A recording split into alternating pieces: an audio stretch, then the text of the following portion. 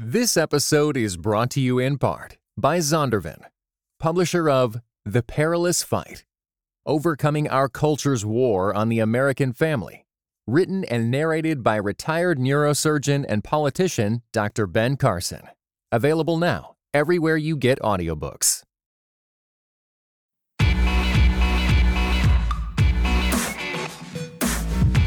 You're listening to Quick to Listen. Each week we go beyond hashtags and hot takes to discuss a major cultural event. I'm rejoined this week by Mark Alley. Hey, Mark. Hey, good to be back.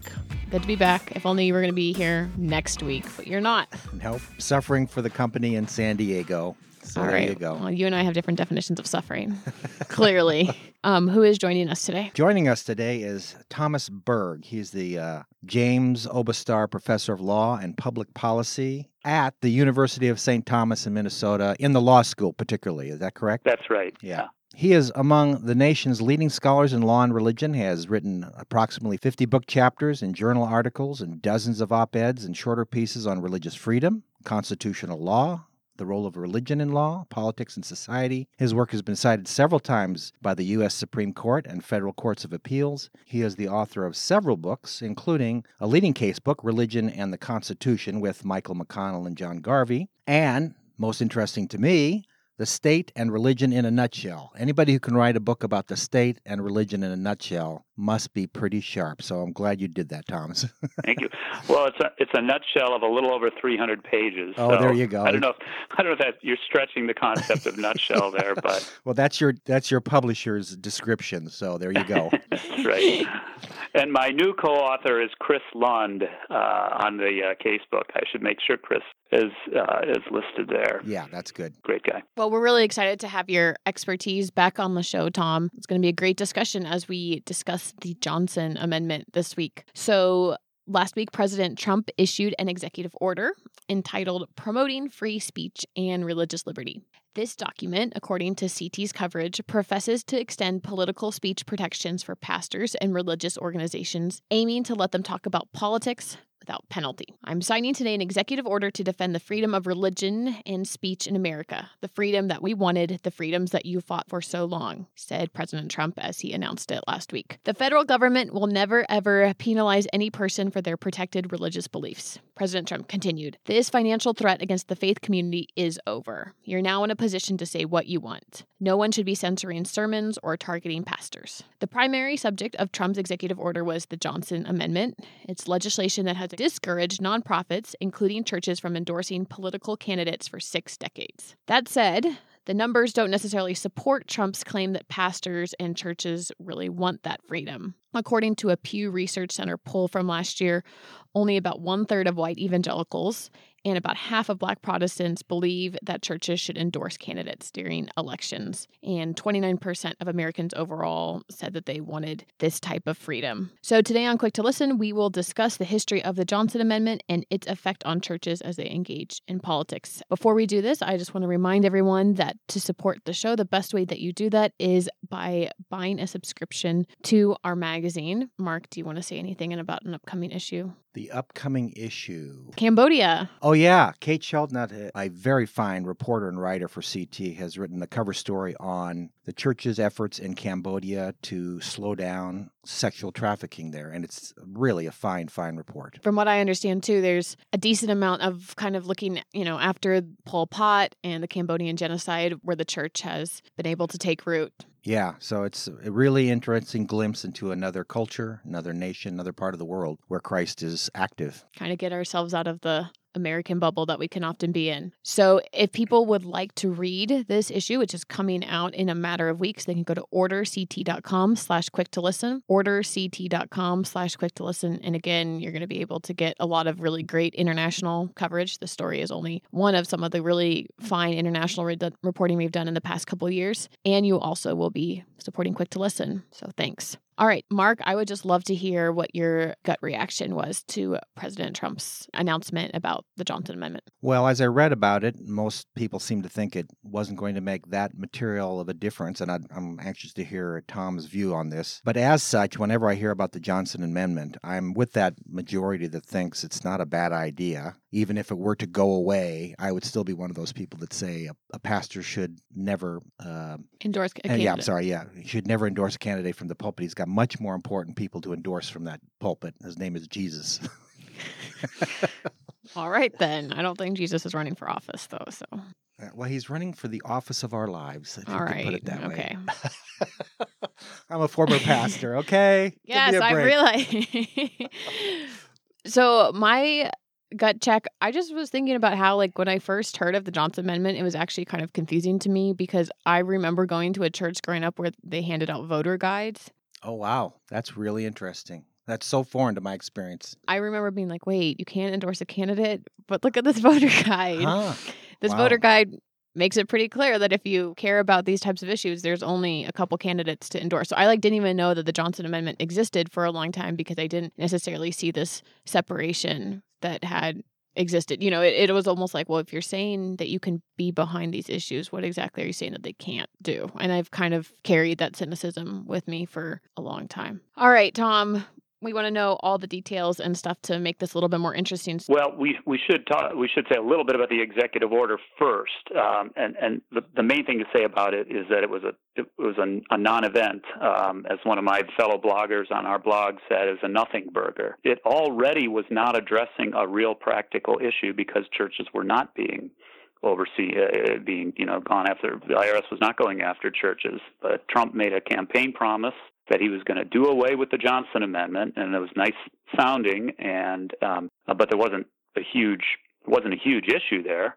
And then, in addition, he didn't really say anything in the executive order. He said that the IRS should avoid interfering with religious and political speech to the largest extent practicable, I think are the exact words, the greatest extent practicable and consistent with the law.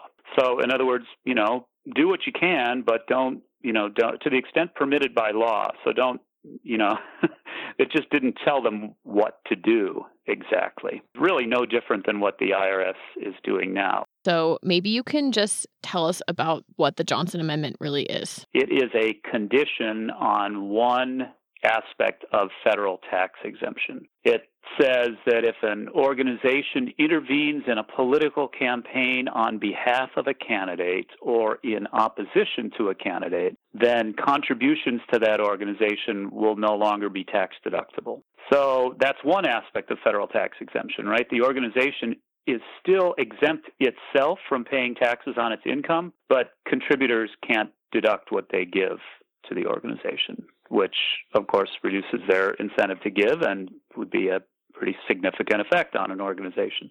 It applies to all tax-exempt organizations, secular as well as religious, and including churches.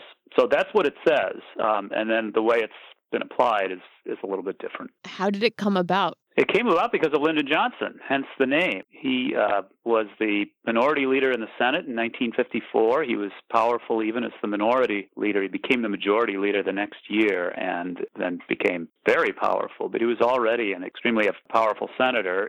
He was up for re-election in 1954, and he was opposed by a conservative group in the form of a nonprofit foundation that was kind of the work of an oil man who didn't like Johnson or his policies.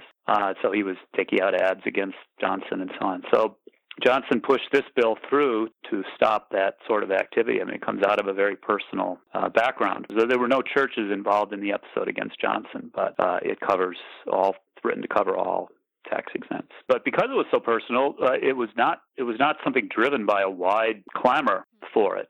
There was no debate in Congress, which means that we have very little, if any, evidence of its legitimate purposes or its illegitimate purposes. It was Lyndon Johnson's baby that he pushed through, and then it's been reenacted without much further debate. So would it be fair to conclude that the reason why it passed without opposition is that most people were pretty much on board, or they just were clueless as to what was happening?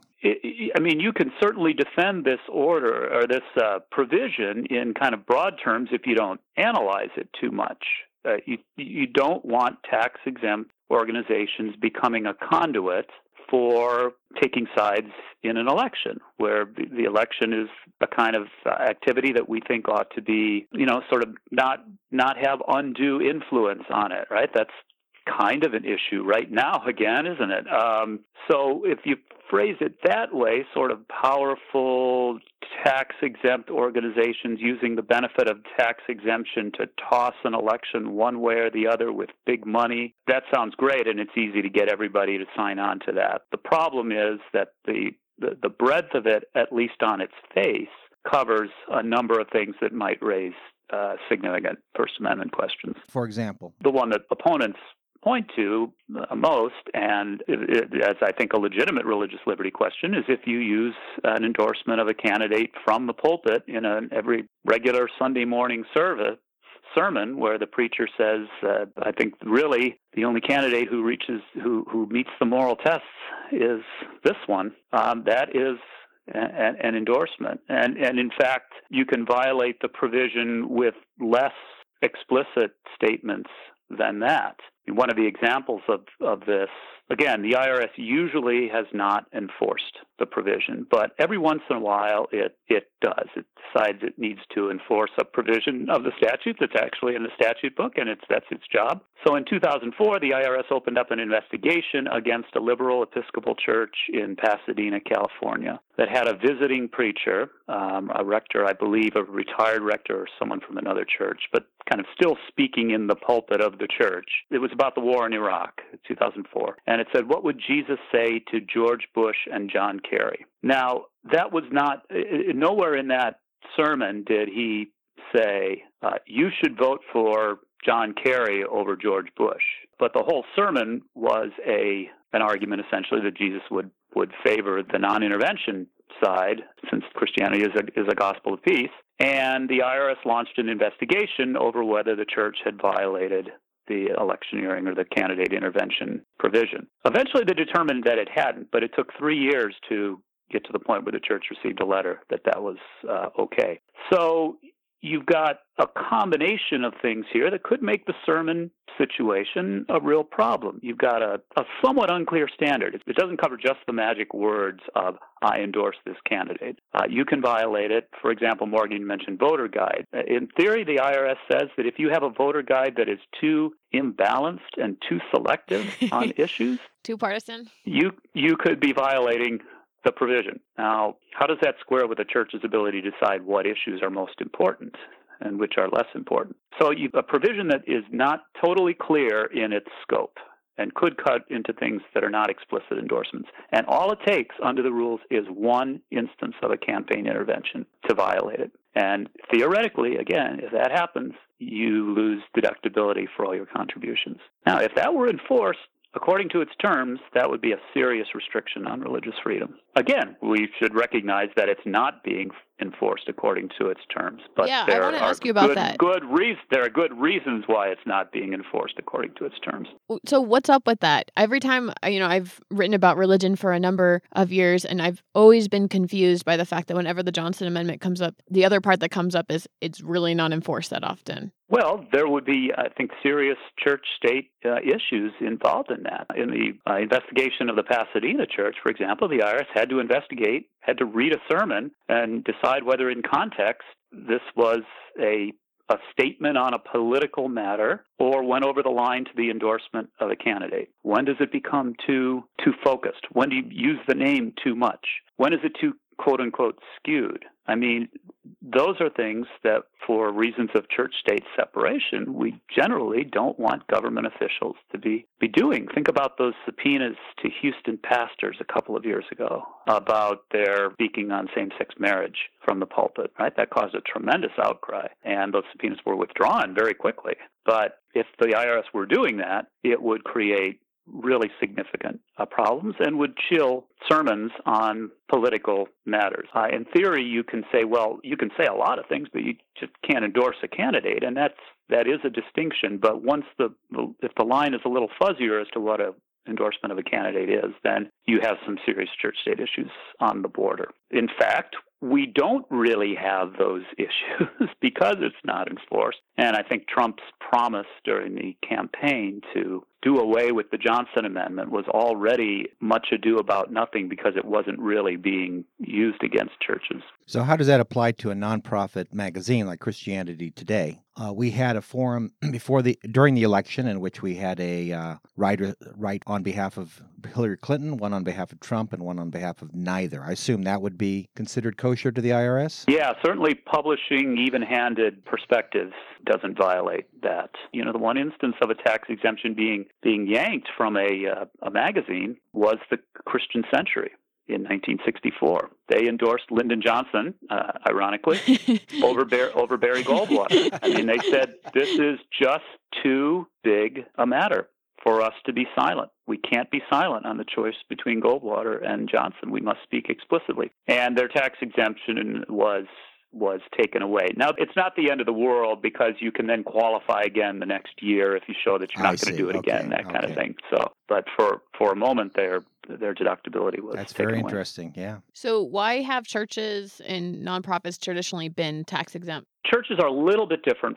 they're treated a little bit different from other nonprofits. But nonprofits as a whole are exempt because of two things. First of all, they make some kind of contribution to the community. It's education or the arts or service to the needy, defined very broadly. And second, because any profits that they make are not distributed to the owners of the organization, but rather are plowed back into further services. So those are the two basic requirements for tax exemption. If nonprofits weren't exempt from income tax, or if a taxpayer couldn't deduct contributions to them, they'd have far fewer resources to provide the kind of services that they provide, and government would have to provide more of those services itself.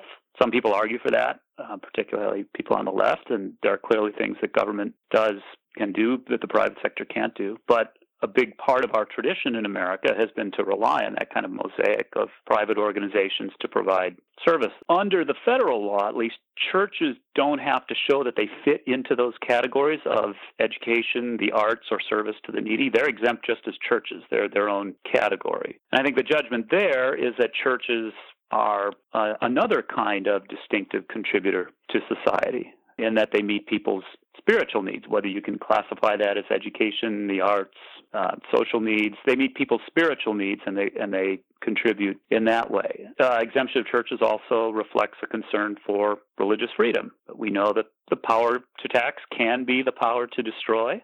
Exemption is almost a kind of prophylactic or avoidance measure, allowing the government to be too involved in churches. In our broken world, it can be hard to see how Jesus is at work making all things new. That's why every day, CT testifies to the reality that Jesus is alive, transforming his world and bringing his kingdom to bear through redemptive storytelling and global reporting. Whether it's a pastor in Brazil who uses CT in Portuguese to lead his ministry, or a young believer who wants to think biblically about our culture, CT comes alongside believers to illuminate what it looks like to follow Jesus in today's world. Jesus is transforming his world. CT is equipping his church. Give a gift of $20 to provide 150 more people with redemptive storytelling, global perspective, and thoughtful podcasts. Give now at morect.com/equip. There have been a number of studies as well that have shown that try to put a dollar value on what churches contribute to the society, and I don't have those figures in my hand, but it is quite astounding, the large numbers that are used to justify that. So I think a lot of people don't consider how much social need the church actually does meet. I believe that some of the figures from Brian Grimm runs an organization that does this, and Ram Kannan at the University of Pennsylvania has studied this for years, sociologist. They're talking about in the hundreds of billions to trillions of dollars in value. Wow.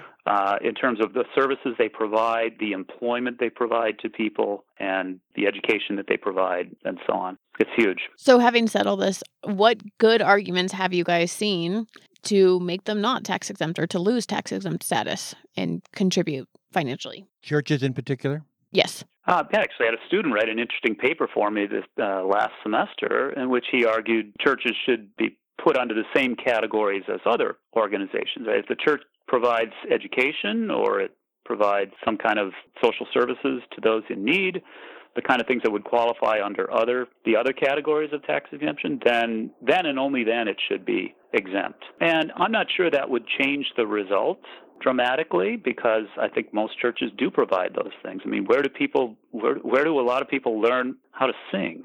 They learn in children's choirs. Where do they take some of their first education? They get it in Sunday school or in a Jewish temple classes there. So I think you could make the case for churches that they do all of these things. It would mean that they would have to show that, and they would have to report to the government more on what they do than is the case now. For small churches in particular, that could be a burden. Now, as far as taking tax exemptions away from organizations in general, that would be a huge change in our way of delivering social services and education and the arts. And I guess some people argue for that, but that would really set us on a very different course. Yeah, I think the reasons I've heard for withdrawing tax exemption from churches has to do with people's understanding of the separation of church and state. I think it's a misunderstanding or a misconstrual of what that idea is about, but that would be one argument I've heard. That basically the state is giving a religious organization a privilege. Yes. It's interesting. When the Supreme Court dealt with tax exemptions for churches 45 years ago, they considered that argument, and they said, well, first of all, as long as you're giving the benefit to lots of organizations, secular and religious, then it's not really a benefit for the church as a church. It's a benefit for the whole class of organizations. And if you're going to talk about separation of church and state, you might characterize the tax exemption as a form of interaction or cooperation. But on the other hand, if you had taxation of churches, then could be said to violate the separation too, because and here, this is an example of it with sermons, you'd have government officials monitoring the churches much more. So the court said, well, separation kind of goes either way, so we're going to let the government decide on this. If it wants to exempt churches, it can. And I do think that the separation argument it assumes that a baseline of everything in our world is taxed. And I guess we do live with that sort of assumption, but it shouldn't necessarily be something that we adopt uncritically. That therefore any departure from that is a form of subsidy or whatever. I think the other one is, I don't know if people say this, but it does seem to me that in many communities in America now, people do not simply value what the church brings to a community, especially on the moral and theological end or spiritual end. They see it more as a nuisance. It creates traffic, creates noise certain times of the week, and it's not perceived. In the 50s and 60s, it was considered, if a church moved into your neighborhood, everyone thought that was a good thing because it was going to uplift everybody's moral values. Now people consider it a bad thing. So I think part of it just has to do with the secular drift of our country, and some of it, frankly, has to do with many churches just being bad neighbors and not being considerate of the neighborhood in which they are. So I think it's a combination of implicit and explicit reasons. Last year, I worked on a story for a Chicago publication about storefront churches in this particular neighborhood, under-resourced neighborhood in Chicago, and they were located on a commercial corridor. That particular area had been zoned for businesses, and yet churches made up about 25% of the tenants that were there. And there was frustration from some of the business community and other residents because they felt the churches were not doing their part. There were built-in incentives that the city had created to use tax dollars to reinvest in the community, but because they had so many churches, they weren't necessarily able to generate as much income for those projects because of the fact that they had that many churches and other nonprofits as well. Well, another reason in the business community, I remember thinking about relocating a church I was pastoring and saw an open storefront in a shopping area and was thinking that would be a place to put the church. But the other business owners were not keen on that because it was only bringing people to the shopping center one day a week, essentially. And they wanted something there that was going to bring people 6 or 7 days a week. So there are those financial considerations as well. So I would think that would apply to your business district, too. It applied to it as well, yeah. But I guess there was that, again, where the city had created created incentives that were based on taxes, right? And so a church doesn't feel as much like a team player when it's not participating directly in contributing to those incentives. Yeah, and so these are reasons why churches have zoning issues if they're trying to locate in those sorts of areas. I mean, people don't want them in the residential area because they're noisy and they're there on Sunday morning or Saturday morning and waking them up. And they don't want them in a commercial or business area because they don't contribute to the tax base. Yeah, they don't want churches hosting food closets. That was another issue in Sacramento that I was in. Exactly.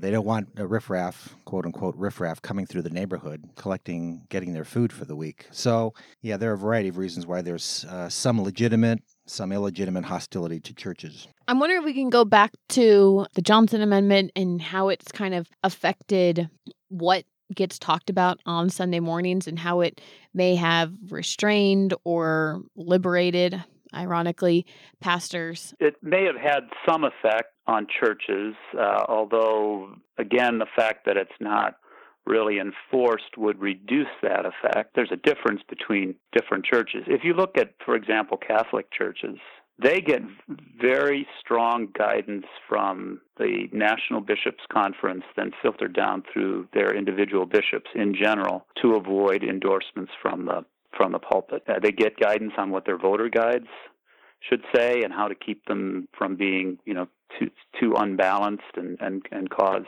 problems. The Catholic churches, at least as a matter of policy, tend to steer clear of the prohibition, to stay as far away from violating it as possible. I think that's less so with evangelicals. Certainly a lot of even white evangelical preachers, as well as black evangelical preachers, do stay away from it. And maybe the Johnson Amendment has something to do with that, although, as both of you have pointed out, there are lots of reasons not to endorse candidates that are independent of anything that the law says. But it is also violated technically more in white evangelical and black evangelical churches too. I hadn't heard the figures, Morgan, that you quoted at the beginning. I hadn't heard those before. But I mean, what was it? 50% of black pastors said you shouldn't endorse a candidate. 45% of black Protestants believe that churches should endorse candidates during the election. Right. So 45% believe you should. Yeah.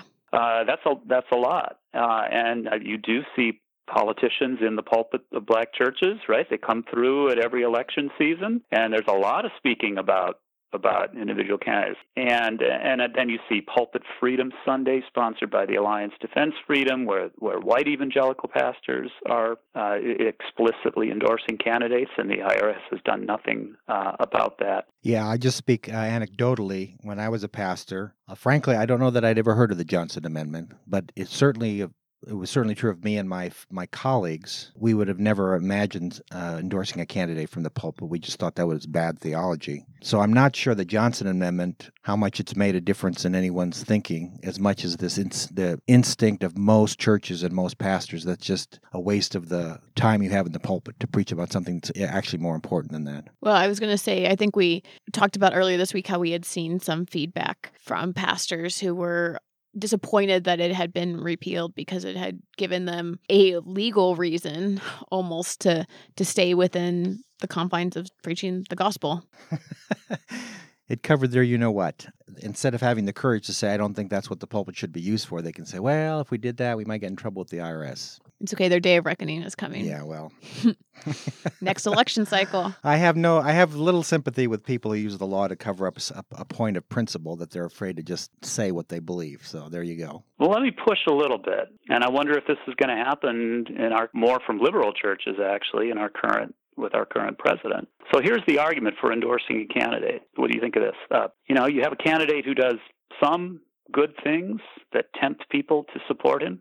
He makes the trains run on time, like they said about Mussolini, but he does so at a moral cost that is so great in terms of oppression of minorities or corruption or whatever, that you have to overcome this temptation of people to minimize those things because of the person also does some good things. You have to explicitly tell people to resist the temptation. So aren't there circumstances in which there's something to be said for that? Definitely. There are definitely circumstances in which there are social and political issues which the church should address. But it doesn't take a rocket scientist to figure out how to address those without naming names and without getting so specific. But certainly you can, sometimes inference or suggestion is actually much more powerful than a direct attack on a candidate. So, for example, let's say your congregation is racist and there's a candidate who is racist. You could preach a series of sermons on how God is the creator of all these different cultures and what all these different cultures are bringing to the kingdom of God. And you could use various and sundry scripture passages that show the value of many cultures. It wouldn't take a rocket scientist sitting in the pews to understand what the pastor was saying without him actually saying it. Well, I mean, you could also argue that if your congregation has issues with racism, they're not going to be solved by you coming up behind a candidate and telling them, if they're already going to be inclined to vote for that person, it may not be about that candidate. It may be about you doing the work of coming up with a series that's challenging racism, right? I mean, there seems like it's almost kind of like endorsing a candidate shouldn't remove the need to do other type of discipleship work that's there. The type of discipleship work that would be needed for a candidate who was deeply immoral, but the congregation was attracted to him is exactly right. It would take more than one sermon. It would take years of discipleship in order to help drive that home. But I do agree with you. There are moments and issues about which the church should speak, but I think pastors need to do that theologically and biblically. And that's actually a more powerful and deeper way to convince, especially evangelical readers. I keep on coming back to the example of before Ron Sider wrote his book, The Rich Christians in the Age of Hunger, most evangelicals were indifferent to world hunger. And because he made such a powerful biblical argument about God's concern for the poor and the hungry, I believe that was a major reason the evangelical movement kind of shifted its thinking on that topic. And I think if a pastor does his homework well, he can help guide a congregation in voting and thinking and acting more morally and civilly in civil society. So, Tom, I'm just wondering, do you think that this is an executive order that will eventually become law, or it's something that will be rescinded once we have a new president? Well, that, again, is no different than what the IRS is doing now. That's the first thing about the executive order. Is it actually, the controversy over it blew over in about one day. He ended up not going out on a limb for evangelicals. I mean, I guess the next president, if it's a Democrat, in 4 years or 3 years, might undo it, but they don't really need to. There's not much to undo. And for the same reason, I guess I don't expect legislation to go anywhere. There's not a powerful need for it given the status quo. So given where we are at today, what is your advice to churches if they are interested in somehow bringing some political discourse into their churches? How would you advise them? Many of the things that you said really make a lot of sense from a theological standpoint and from a church practice standpoint. Teach moral principles. Let people draw their conclusions from that. Show, don't tell, right? Or attract people to the conclusion and let them reach it themselves. That's a great general strategy of rhetoric and persuasion. Be a place for discussion and understanding.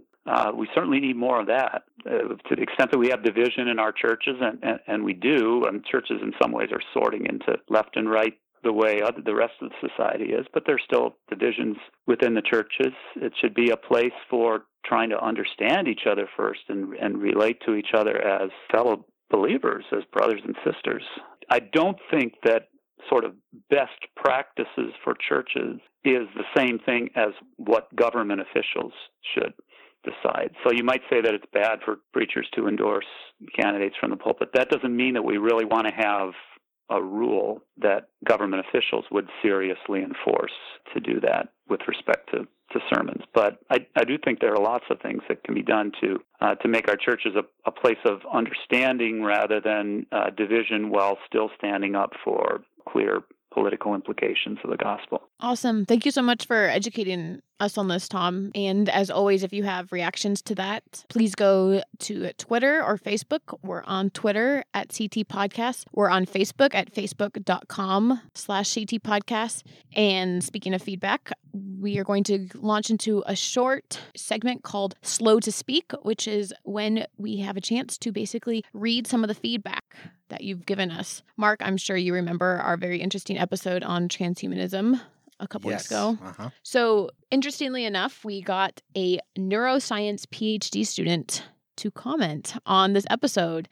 His name is Tommy Dunham, and I'm just going to read some of his feedback. Stay with me. It's a little bit scientific. Sorry, Tommy. We love what you wrote. So hopefully everyone can go back to this episode. When we were talking, the beginning of the episode, we talked about CRISPR therapy, which is essentially what we called like copy and paste gene therapy, where you're going to be able to change people's genes with this new technology. And so Tommy wanted to comment on some of his concerns about what we had talked about with this CRISPR therapy. He said, you presented an ideal case, one in which CRISPR therapy bears no threat to the health of the developing embryo. This is not the case in reality, though, as using CRISPR on rapidly dividing embryonic cells increases the risk of a mosaic mutation, one in which some cells are healthy and some are not. The only certain way to combat this would be IVF, using CRISPR on embryos outside of the womb and only implanting ones that had all cells corrected. That leaves other embryos to be either discarded, used for research, or stored in the hopes that someone might adopt them. Does this affect your response to the possibility of using CRISPR technology on embryos? How does this affect the believer's perspective on elective enhancement of children through CRISPR technology? And does that fact that A, the child has no choice in this enhancement, and B, since the enhancement is genetic, all future generations stemming from that child will carry this, be unwillingly affected, play into a Christian's response? Tommy, that is really awesome. Food for thought. Thank you so much for sharing that. Yeah, I think he raised a good point, as did others. And I mentioned this to our guests. I said I appreciated the fact that he was what I'd call a technological optimist, and I wanted to hear that point of view on our show. I tend to be more of a technological pessimist or deep questioner. And so we're going to come back to this topic at another point. I'd like to hear more from people who have deep concerns about the transhumanism effort and the role of technology in our lives, because I think we need to understand that view as well. But so this is a good response. Absolutely. All right, now we are going to have the type of episode we called Precious Moments. I ask everyone to share something that is bringing them joy this week, as well as where we can find them on the internet. Tom, do you want to go first? Sure. First, you can find me on the internet on Twitter at TCBergMN, TCBERGMN, and I blog at the Mirror of Justice blog, which is mirrorofjustice.blogs.com.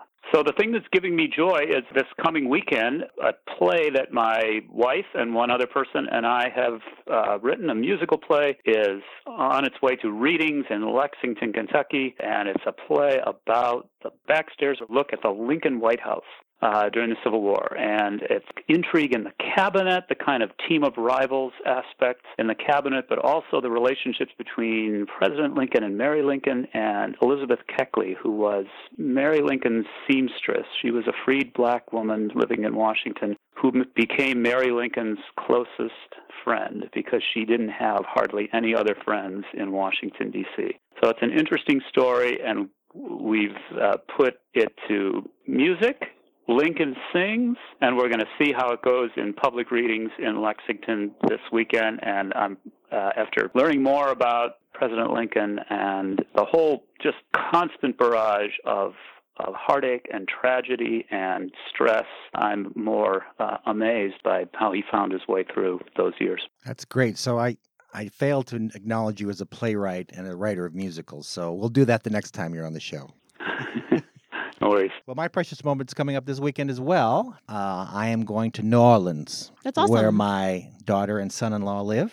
They are the owners of a restaurant called 1,000 Figs. So if any of you want to go, the New Orleans folks wants to go there and visit, tell them Teresa's dad sent them. Maybe they'll give you a discount. I don't know. They're also opening another restaurant. Anyway, they're restaurateurs, and so my wife and I go there. We enjoy being with them, in part because they take us to just some great restaurants, little-known restaurants in New Orleans. So that's going to be a good weekend. It sounds awesome. And I can be found not on Twitter or Facebook, but on something called the Galley Report, a set of links and commentary I send out every week. And you can find that by going to ChristianityToday.com/the Galley Report. So this weekend, I am going to Richmond to visit my entire family, and we will be together for the first time in about 2 years. My littlest sister is coming back for a couple weeks from Beirut, where she lives, and she will be meeting my other sister, who's in med school in Virginia, and my parents are flying out as well, and we are going to potentially get together.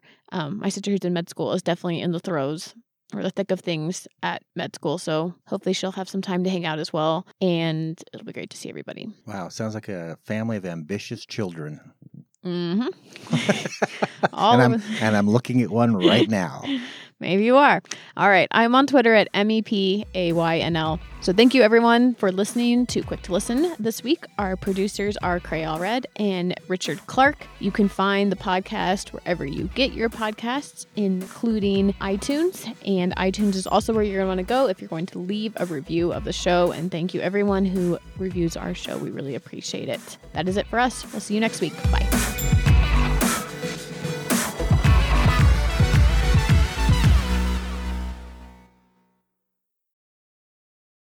This episode was brought to you in part by the Better Samaritan podcast, where Jamie Ayton and Kent Annan discuss everything from simple acts of kindness to complex humanitarian challenges with their guests. Want to learn how to faithfully do good better? Find insights at The Better Samaritan.